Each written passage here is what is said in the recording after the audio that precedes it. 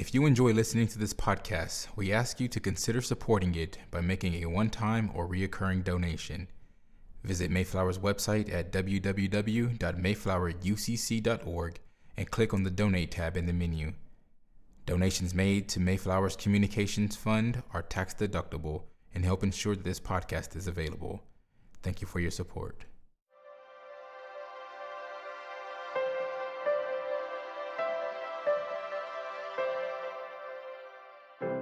The sermon you are about to hear was preached at Mayflower Congregational UCC Church in Oklahoma City by the Reverend Dr. Lori Walke, senior minister at one of America's premier liberal Protestant pulpits. At Mayflower, we are an open and affirming peace and justice church, where we believe religion should be biblically responsible, intellectually honest, emotionally satisfying, and socially significant. We go now to the pulpit of Mayflower Congregational UCC Church of Oklahoma City and to the preaching and teaching of Reverend Dr. Lori Walke. Let us bow our heads together. It seems too big of an ask, Holy One. This was not the plan. We did not expect what happened. We cannot find work that pays the bills. The pain won't go away. The kids are always at each other. We are never understood. The sunlight is hidden by the shadow of our depression. There are too many spinning plates. The tightness in our chest is present even in our dreams. How can we possibly believe what the psalmist said? The steadfast love of the Lord never ceases. The Lord's mercies never come to an end. They are new every morning. But of course, the psalmist was probably a lot like us. We do not talk to you quite as much when things are fine, when there's extra money in the bank, when we're feeling #blessed. So perhaps the psalmist was also having a rough go of it when they wrote those lines as a reminder, a hope, a plea, something to get them through the night of their grief. Perhaps they knew that we would need a reminder, a hope, a plea, something to get us through the night of our grief. So help us, Holy One, to gather up all of our trust, all of our resolve, all of our grit, and believe. May we know it in our bones that your love never ceases, that your mercies never end, that they are new every morning. And then keep knowing it when we aren't worried about paying the bills. We pray in the name of Jesus, our teacher and Lord. Amen.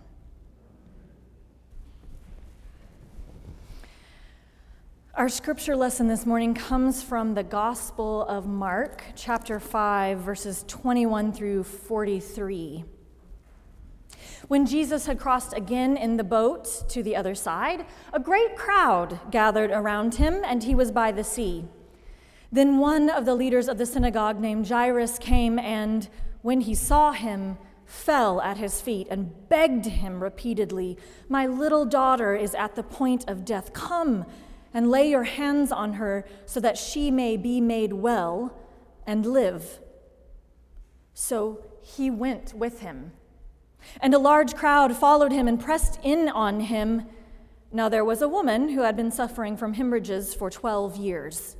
She had endured much under many physicians and had spent all that she had, and she was no better, but rather grew worse.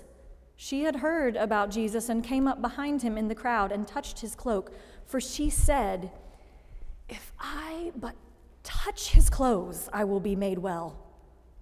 Immediately her hemorrhage stopped, and she felt in her body that she was healed of her disease.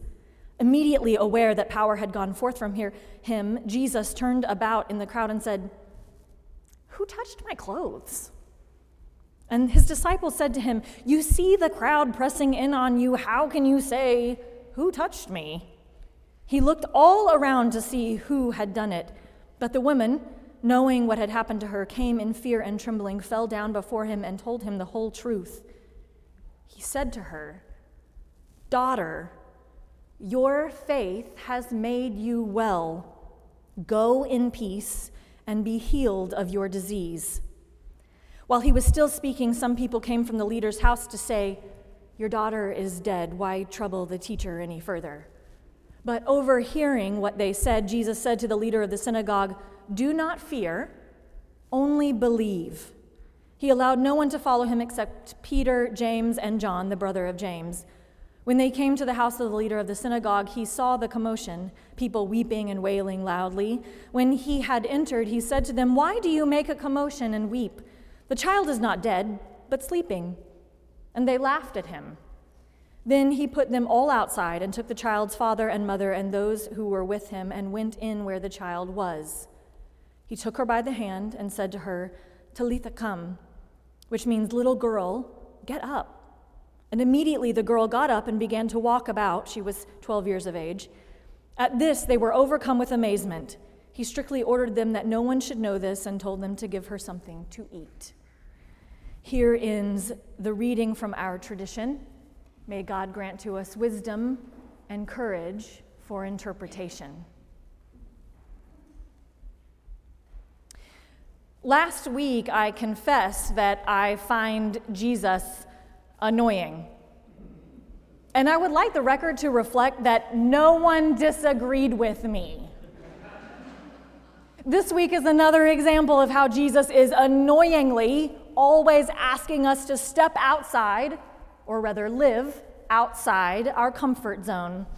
This text appears to be one of those annoying examples where Jesus practices what he preaches. And he is in some uncomfortable spots in this passage, from being in the large crowd, people pressing against him, to the request from someone with power and authority, to being touched by the woman with 12-year hemorrhage, to going to the house where death had already been proclaimed. It starts with Jairus. His status as a leader of the synagogue marks him out as a wealthy and influential member of the community.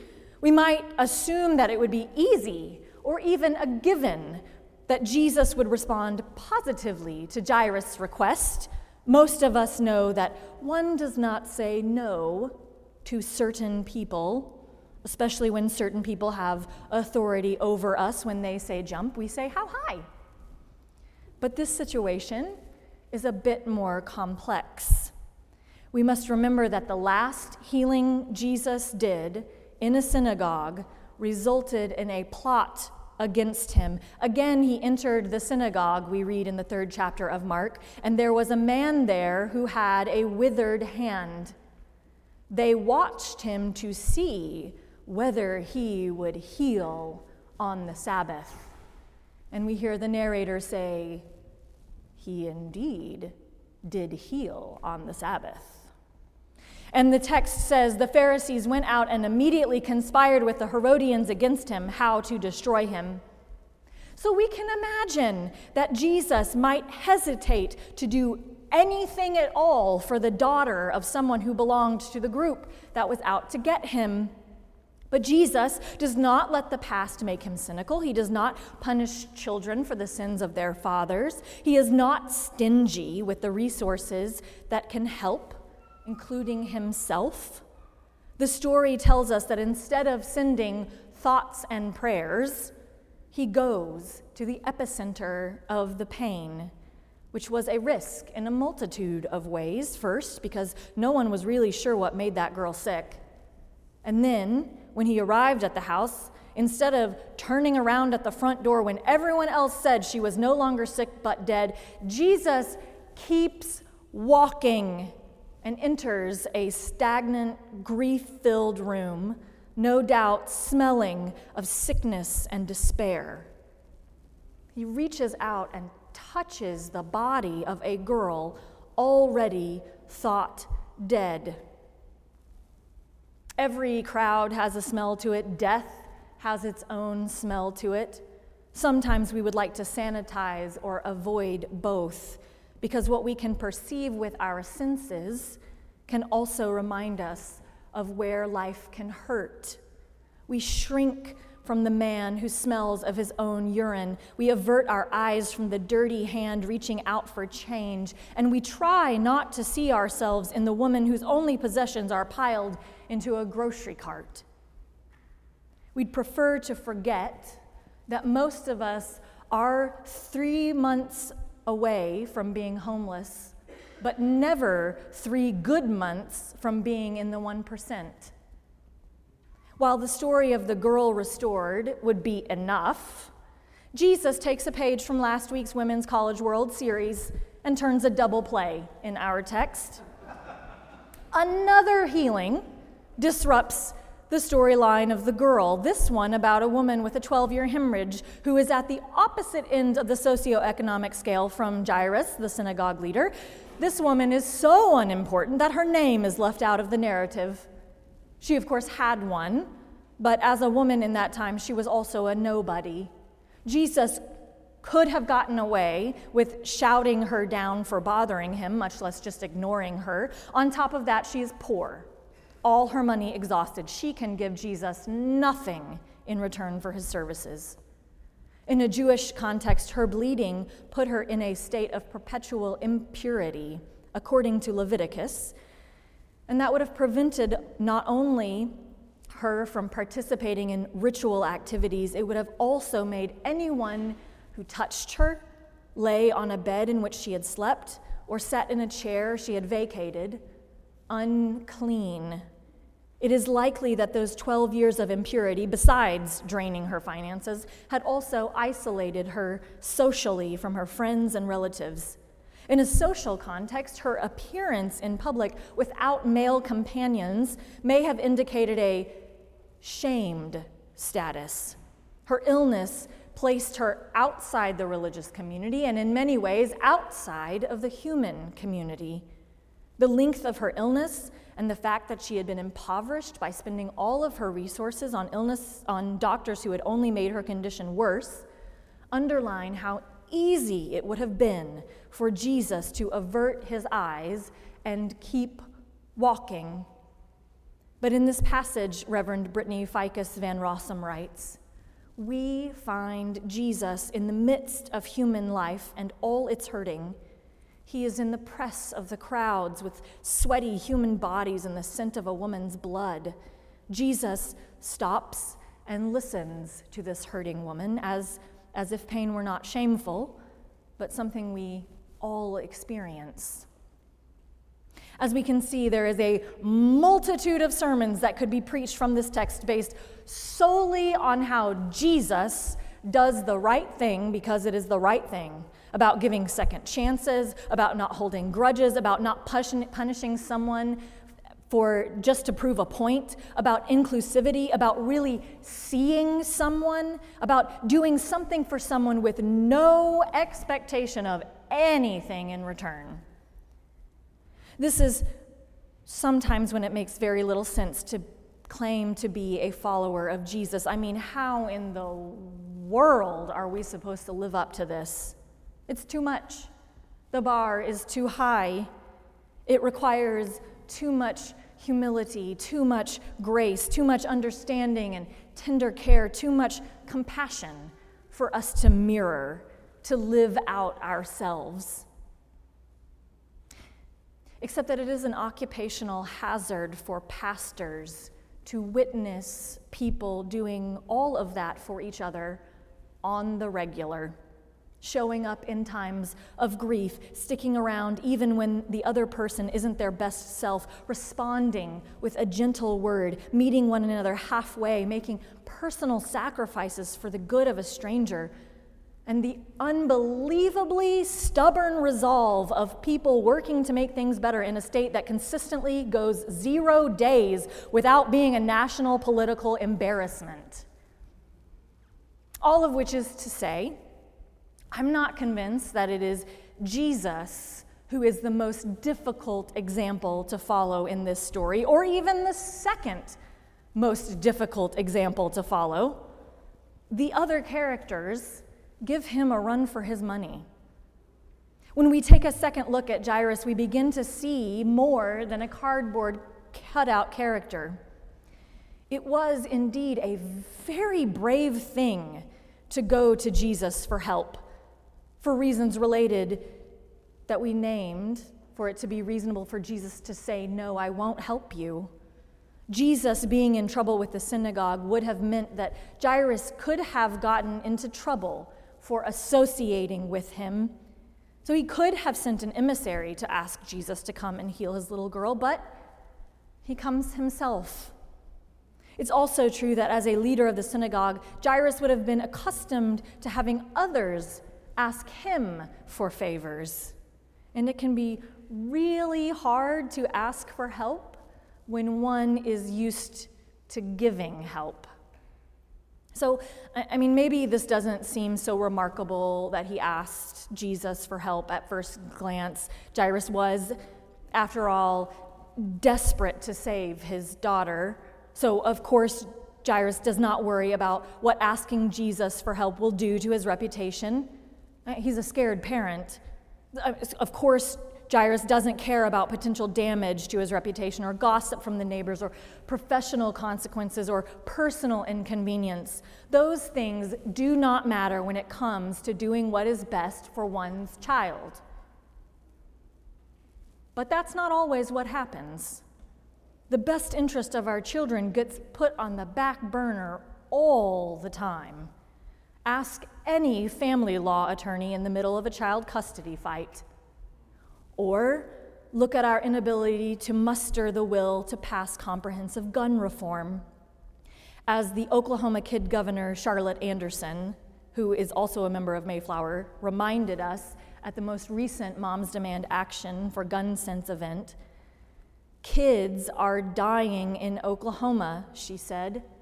The leading cause of death of children is accidents, car crashes. But the second biggest reason kids die in Oklahoma is because they are shot by guns. Why are you grown-ups letting us kids die? She asked. Why is Oklahoma so bad at taking care of us? Why don't you grown-ups keep kids safe? It should be your number one priority. Indeed, Charlotte, it should be. But we have prioritized things other than the health and well-being of our children. Otherwise, we would have passed comprehensive gun reform, among other things. So yes, Jairus' humility and his commitment to put first things first can be challenging for us. But perhaps more difficult than Jesus' example and more difficult than Jairus' example is the example of the woman who said, "This is where it hurts." Jesus usually gets a lot of credit for not recoiling in horror at being touched by a woman who is ritually unclean, but the real MVP is this woman who must overcome social and ritual boundaries to approach and touch Jesus. Somehow, this woman who has suffered chronically for years, who has been invisible to the public eye, who has exhausted her financial resources, she still knows she is worth it. She still knows that she has to tell someone where it hurts. After experiencing 12 years of isolation, judgment, and shame, she decides she can't carry it around anymore. So she reaches out for dignity, to be seen. That's some courage right there. We don't answer the question, where does it hurt, for 100 different reasons, because we are ashamed. We prefer to think of ourselves as strong and independent. We don't need help. We definitely don't want to come across as needy. We think we are alone in our pain. We are afraid to risk ruining a perfectly good afternoon with tears. As author Laura Tremaine writes, most of us are invested in shoving our hurt into the corners of our souls and not letting it leak out onto our carefully ironed outfits. one of the highest values of our culture, teaches us that we should pull ourselves up and keep marching. There is laundry to do and war to rage. The thing is, depression does not care about the rinse cycle. Grief is never inspired to make the bed. The next flare-up of the chronic illness does not wait until it's a convenient time at work. So we try to soldier on. We quiet our heart's cry for help. We do not reach out. We do not let anyone know we need support or help or someone to lift us up, someone to see us. Perhaps of all the things we are supposed to learn from this text, it's that we've got to tell someone where it hurts.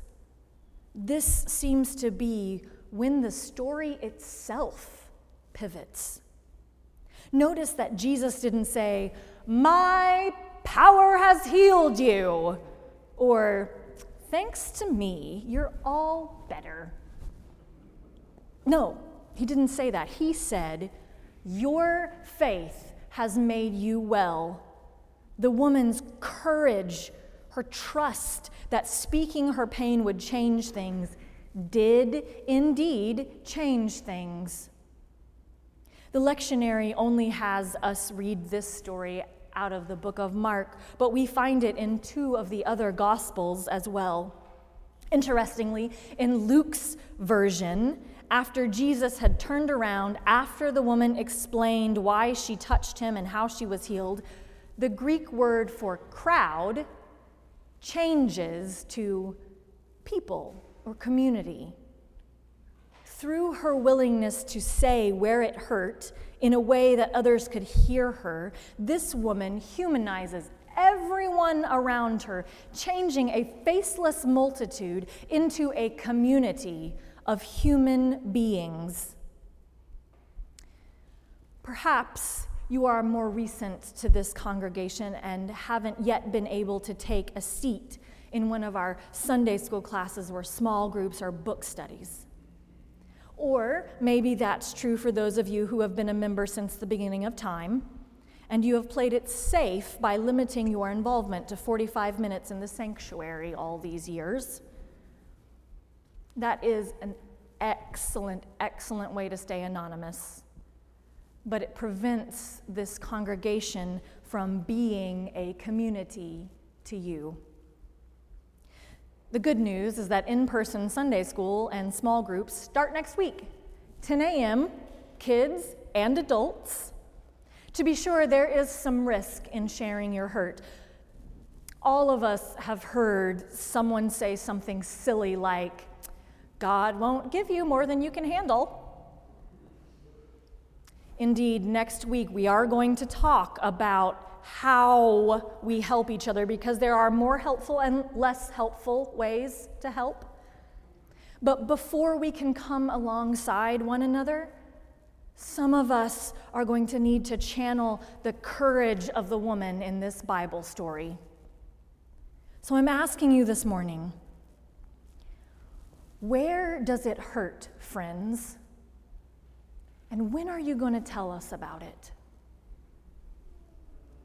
I hope it's sooner rather than later, because I know how good this crowd is at being community. Amen. You've been listening to the preaching and teaching of Reverend Dr. Lori Walke, Senior Minister at Mayflower Congregational UCC Church in Oklahoma City. More information about the church can be found at www.mayflowerucc.org or by visiting Mayflower's Facebook page. Worship services are currently online only, premiering at 11 a.m. on Mayflower's Facebook page. Mayflower is located on Northwest 63rd Street in Oklahoma City, 1 block west of Portland. Thank you for listening.